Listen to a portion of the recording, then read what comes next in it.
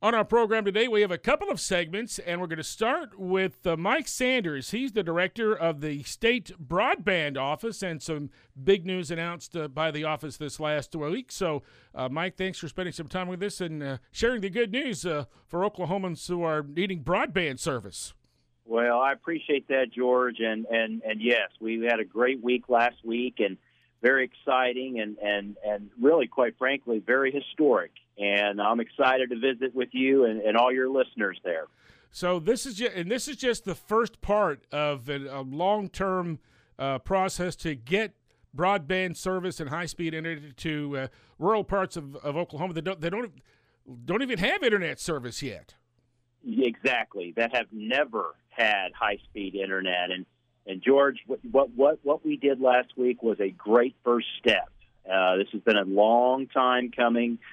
I think one of the things that I'm most proud about is not only the work that our team did on this particular first phase, but the fact that we touched 57 counties. We're going to have a project in 57 of the 77 counties.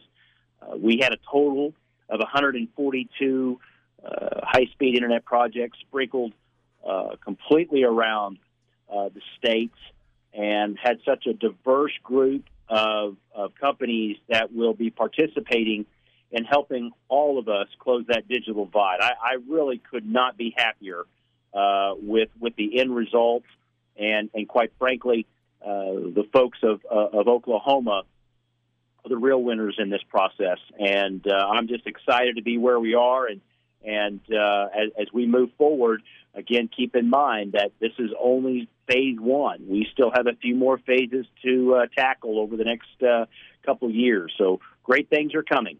So we're talking about this initial phase, about 55,000 Oklahoma homes or businesses that will be upgraded, and what about 30 contractors have been approved to start these projects? Correct. We actually had 31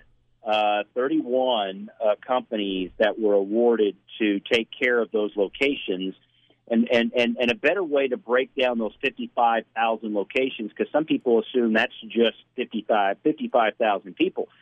But no, actually, it's about 125,000 Oklahomans all in total. And when you think about that and look at that, our overall number in Oklahoma, that folks that are unserved and underserved, that's nearly a quarter of Oklahomans who have never had high-speed internet will be taken off the board in this first phase.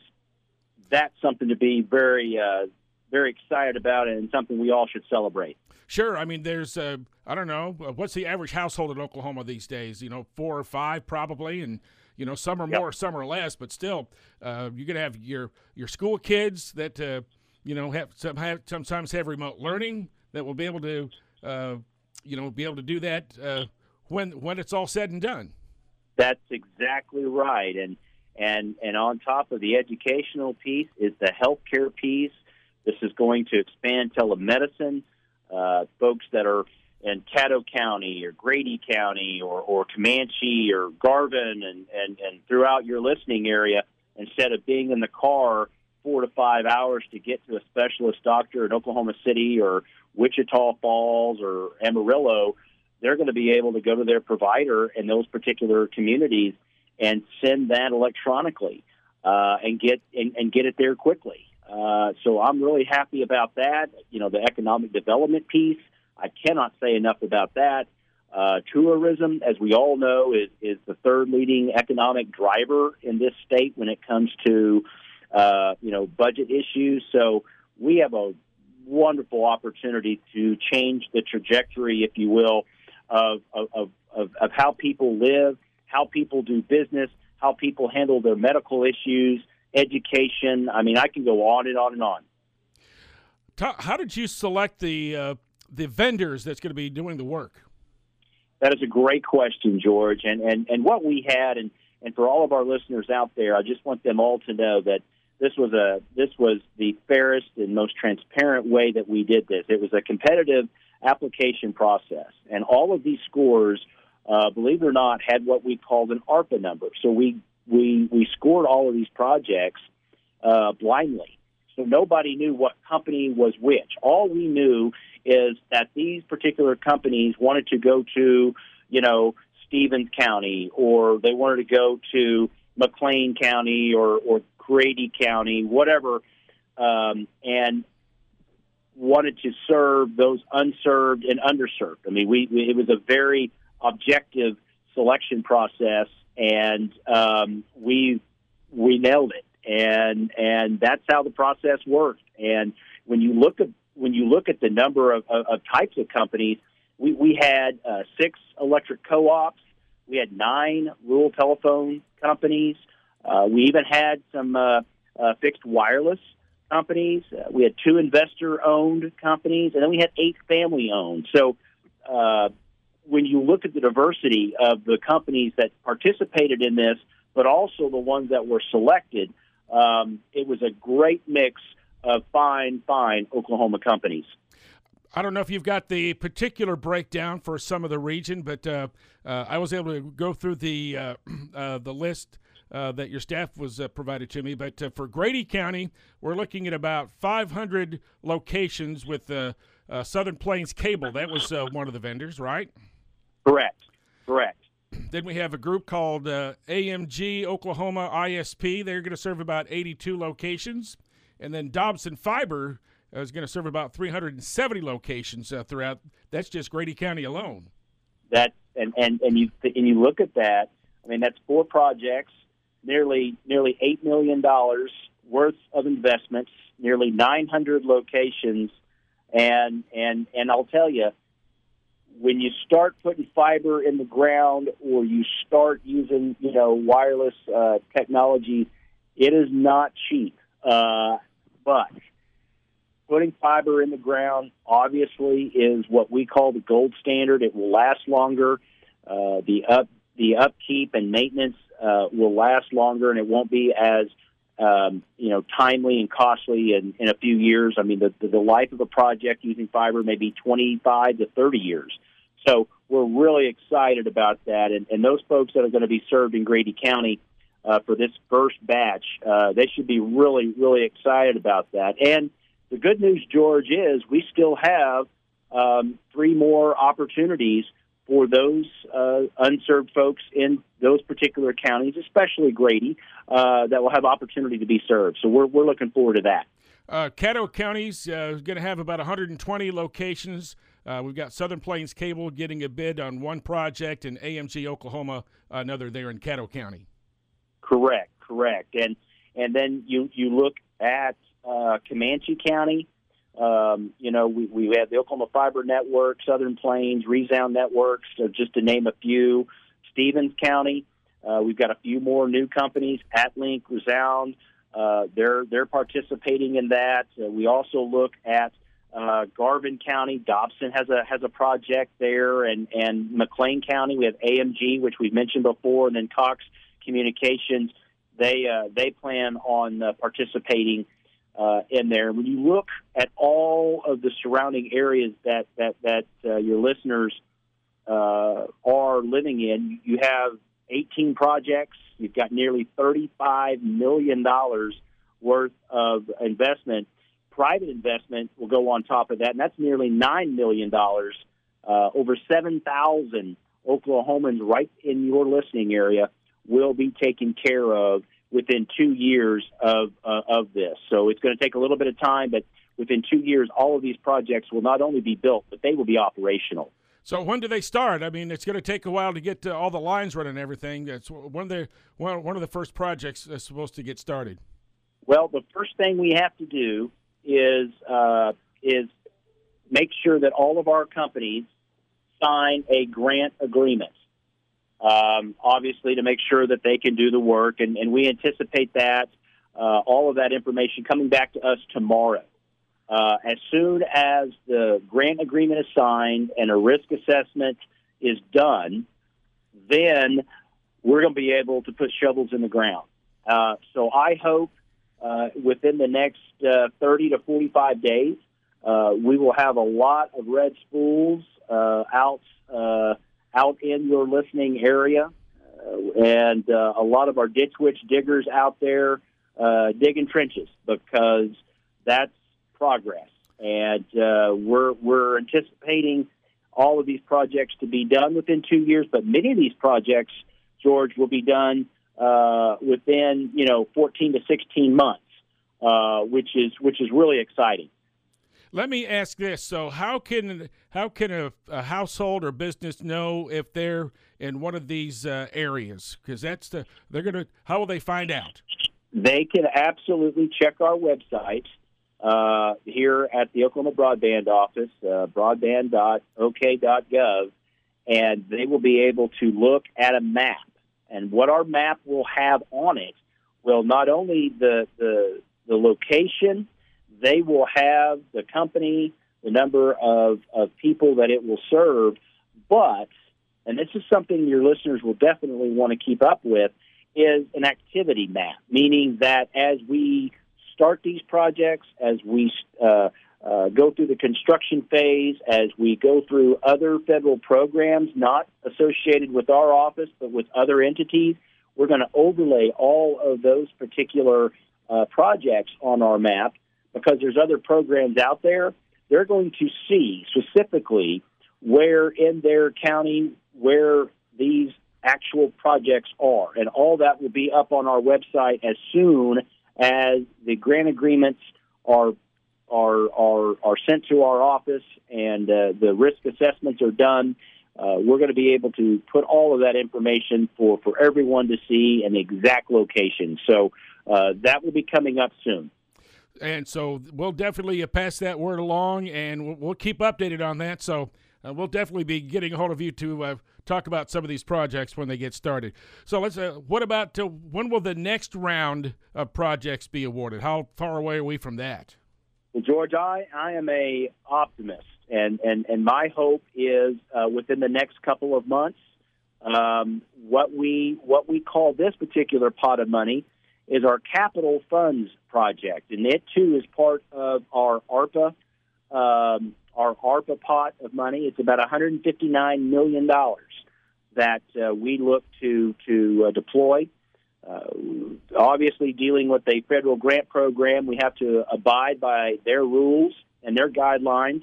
So the Department of Treasury in Washington will be the ones that, once we get the green light from them, we can start the application process, we can start the challenge process, and then we can start the awarding process, very similarly of what we did this past week.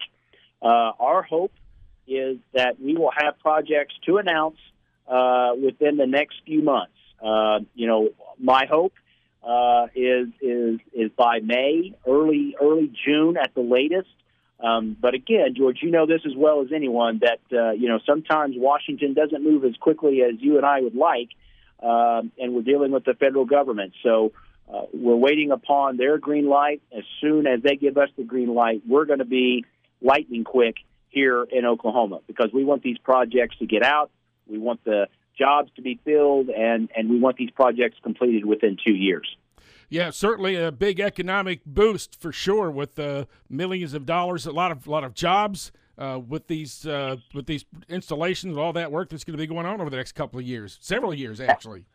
Absolutely, we expect these projects with the two ARPA pots, then with our BEAD pot of money, which will be coming out in mid-2025. That's our largest pot of money. That's nearly $800 million. And the money is actually going to be turned over 6-7 times, because, and what I mean by that is, to your point, you're going to have these contractors who are going to be staying in these areas. They're going to be staying in these local communities. You look at the gas that's going to have to be purchased, some materials, food, hotel. This is an economic opportunity for so many of our rural communities that I can't even describe what a shot in the arm this is going to be over the next several years. Mike, give us your website address again, so folks can go there frequently, I'm sure, just to find out, to get updates on their projects. Absolutely. It's broadband.ok.gov. That's easy enough. Yep. Yeah, broadband.ok.gov. Pretty simple. All right, Mike Sanders, Executive Director of the Oklahoma Broadband Office. Thanks for joining us, Mike. We appreciate it. I appreciate it, George. Look forward to talking to you again. Our next guest today is State Representative John Echols of Oklahoma City. He's the majority leader in the State House of Representatives. And Representative Echols, it's good to have you on the program. It is so great to be on the program. Thank you so much for inviting me. Happy to talk about a lot of things. You know, we've got we just had the special session that was this week. We've got the regular legislative session that starts next week. So I guess let's talk about what happened this week with the special session the governor called. Absolutely, yeah. So this week, the House of Representatives came in. The governor called for a 0.25% tax cut. The House came in and delivered it. We did what we said what we were going to do, answered the call. The House's position has always been the people deserve money back. I mean, we have $4.7 billion in savings from a conservative estimate. Eventually, my citizens are asking me exactly how much of my money are you going to take away from me? So we got that delivered. Now, I think our friends in the Senate have said they are not going to consider that till after February 15th when budget numbers come out. And I sure hope on February 15th, after that, they do something for the citizens. This has been an ongoing issue for the last 2 or 3 years. It absolutely has. You know, it's not just about the tax cut. This has been an ongoing issue. When I took over as floor leader, I've been floor leader for 8 years. The state savings was $1. So it might have been $1.58, but it was basically nothing. Through good, sound fiscal policy, we've moved that number to $4.8 billion, and if you count some of the things the governor counts, $5.7 billion. Suffice it to say, a lot of money. Our total appropriatable budget's only about $11 billion. We're talking upwards of 50% of the total budget is in savings, which is great. That's wonderful fiscal policy. But about 2 or 3 years ago, the House started saying, we need to give some of that money back to the citizens because our philosophy is it's their money, not ours. So I'm hoping we can get some type of an agreement this year.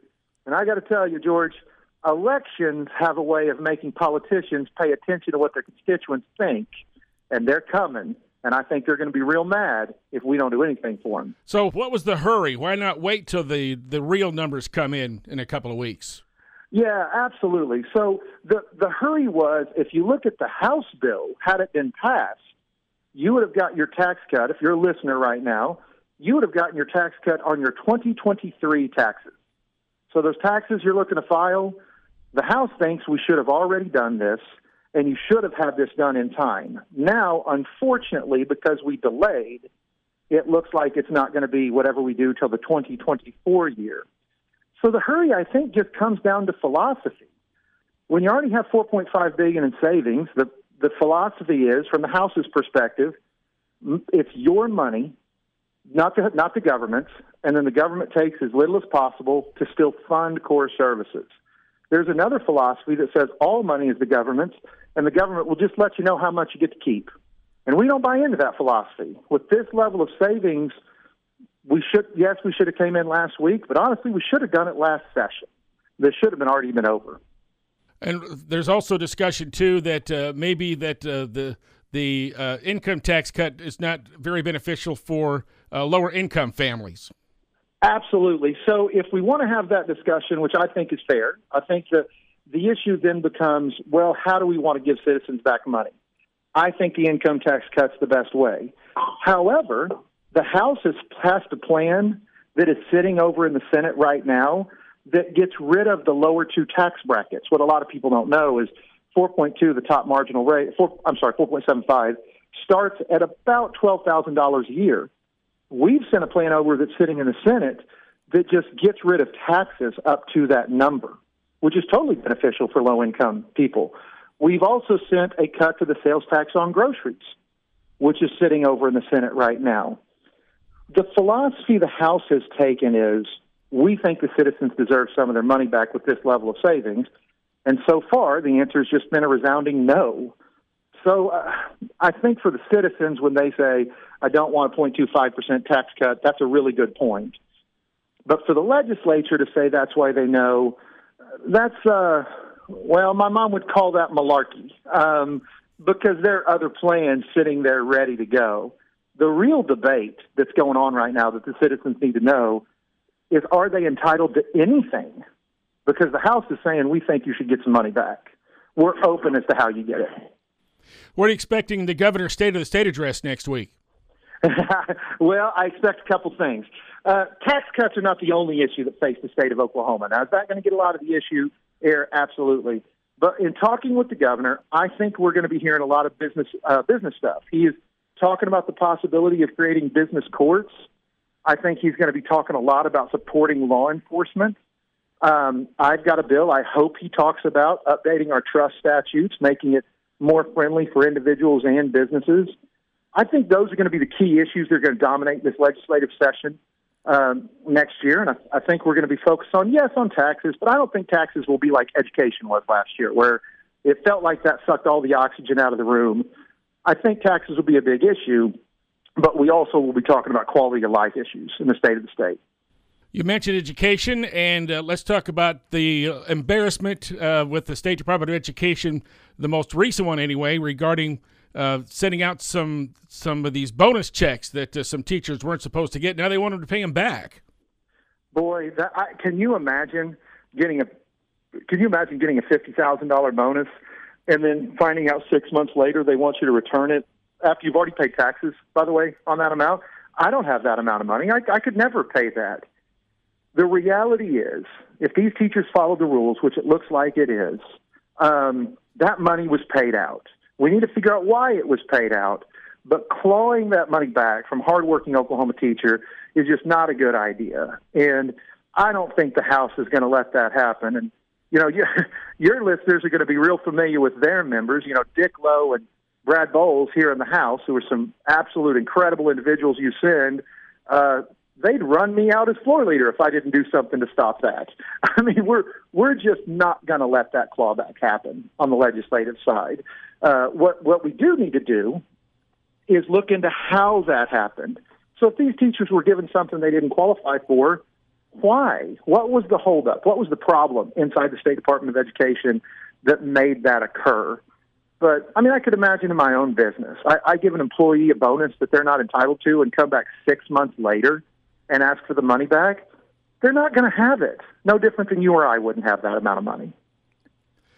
You wanted to talk a little bit in detail about it. I know you've probably got several bills submitted for consideration, but one specifically, is it House Bill 2511? It is. Is this dealing with the stuff I'm doing to try to stop underage vaping? Yes, sir. Absolutely. Yeah, I'm really proud of this one, and thank you for asking about it. As we know, underage vaping inside Oklahoma is just an absolute epidemic. I mean, talk about something we're top 10 in that we don't want to be, and that is our teenagers, our young people, vaping. And what is going on right now, and by the way, I'm a libertarian-minded Republican. For the most part, if you're an adult, do whatever you want. That's okay with me. It's not government's job to stop you. But when everybody's playing by the rules except for a few bad actors, that's where government should step in. So I'm filing a bill to add some teeth into the legislation we passed a few years ago to crack down on these illegal, mostly Chinese vapes, which, by the way, are illegal to smoke in China where they're manufactured. So what do? They ship them over here, and a lot of these are targeting kids. I mean, I can show you vapes that they're making right now that are made to look like a highlighter. Well, that's not targeting adult use. That's targeting our teenagers, and anyone that has a kid in high school right now or a kid in college knows it is an absolute epidemic that we got to get our hands around. So talk about the enforcement part that you're going to try to get through this session. So right now, the registry already exists. We've been working on this issue for about 3 years, so everybody knew this was coming. So the registry is what now? So the registry is, we have created a registry where legal manufactured vape products are kept in a registry by ABLE, and that way, if I'm a vape store, I know if I'm buying a legal product. The problem is there's no enforcement mechanism in order to stop that if you're selling an illegal product. What this does is add some teeth in there and gives more ability to enforcement. So it's not just, hey, we know you're doing something illegal, now we can go do something about it. And that's the goal. It's pretty common sense legislation. It's shocking that it hasn't already been done. But sometimes common sense in that building is what takes the longest to actually get done. So I'm hoping we roll this through pretty quick and we see a decrease, especially in our youth vaping. Well, it's the sifting out process is always tough. Between the House and the Senate, up some 2,000 pieces of legislation introduced, and over the next several weeks, that's going to be whittled down substantially. That's right. So as House Floor Leader, I've been House Floor Leader for 8 years. I'm actually the longest-serving floor leader in state history, and what that gets me is a bald head. I had a full head of hair before I had this stressful job, but that's my job. I sift through all that legislation, and one of the things I tell people, there will be between 2,000 and 3,000 pieces of legislation filed, but only between 100 and 200 pieces will get signed by the governor. So that sifting process, and it should be, by the way, I'm a small government conservative. That should take a long amount of time. Every time we pass a law, that is a group of adults telling another group of adults what to do. That should be hard. That shouldn't be easy. But the process is hard, and because it's set up to kill, not pass bills, sometimes some good bills get killed. And you even seen, sometimes the House and the Senate don't get along. And my good friend, the pro tem of the Senate, Greg Treat, who we argue with sometime, but he is a good and decent man. He has a great line which says a little bit of friction is good for democracy. So a little bit of friction is a good thing. But hopefully we don't get so crossways with each other the train runs off the rails. Citizens don't need that. There's a proposal, I guess the state Supreme Court's going to take a look at this petition that's been brought forth to raise Oklahoma's minimum wage to $15. Where do you stand on that? And is that a possibility? I guess it's up to the Supreme Court, obviously, but what's your stand on increasing the minimum wage in Oklahoma? Yeah, I'm not against looking at the ability to increase the minimum wage, but increasing it to $15 and tying it to a national inflationary number, not an Oklahoma inflationary number, a national inflationary number. It's just not a good sought-out policy. It's going to fail on the ballot if they don't change something. This is an out-of-state group that instead of actually writing good policy for Oklahoma, because they're an out-of-state group, they just used a national template. Now, do we need to deal with the fact that wages are not keeping up with inflation? Absolutely. Like, that issue needs to be dealt with. By the way, it also goes back to what I said earlier. One of the ways we wanted to deal with in the House is issue refund checks to citizens. This all ties in there together. But no, I think that initiative petition is going nowhere, and I think it's a bad idea. So you're in your last year as a state representative, right? 12 years? I am. Yeah, 12 years. I'm done in the House. So what do you think your legacy is going to be as the longest-serving House Majority Leader? Yeah, that's when you're in the arena, you don't spend a lot of time thinking about your legacy, and I still don't now because I'm moving so fast. I think I've done a lot of great things making this job way more transparent. I instituted daily agendas. I let people know what's coming. I got rid of the shell bill transfers at the very end. I think transparency, I hope, is one of the things I get known for. And I hope my legacy is that of honesty and integrity. Hopefully I've done it the right way. I've told people where I stood, and that's why I keep winning my elections by larger numbers. So I'm proud of what we've done over 8 years. We've increased education funding during my 7 years as leader more than the 29 years combined prior to that. We've lowered our state's incarceration rate while still supporting our state's law enforcement. We've moved from no savings to record savings. But, a legacy that's not really up to you, right? That's for other people to think about. And when I'm all done, I'll probably spend some more time thinking about it. Right now, what I want to do is finish strong this last year, doing good for the citizens of the state of Oklahoma. Any aspirations for running for other state offices later? That's a great question. I've never going to put that out of the realm of possibility. I love serving the citizens of this state, but I also have an incredible wife. I married my high school sweetheart, Kristen Echols, and we have 3 great kids. And she supports whatever we want to do, but I think there's a chance, given the right position. I'm never going to be somebody that runs for office just to have an office. My family's too important to me. But there are a couple. There's one office in particular I could be interested in, but it would need to be open. It's got an incumbent right now that's doing a phenomenal job. And if he runs again, then I'd support him. But if Attorney General came open, I definitely would have to look at it. But that's about all I'd be interested in. I'm not big on having an office. I'm big on helping people. So it has to be something for me to do in the future where I really feel like I'm making a difference. If not, I need to be at home with my beautiful wife and 3 incredible kids. Representative John Echols of Oklahoma City, the majority leader in the State House of Representatives. Thanks for your time today. We appreciate it. Have a great session. Thanks for having us on. I appreciate all you do, sir.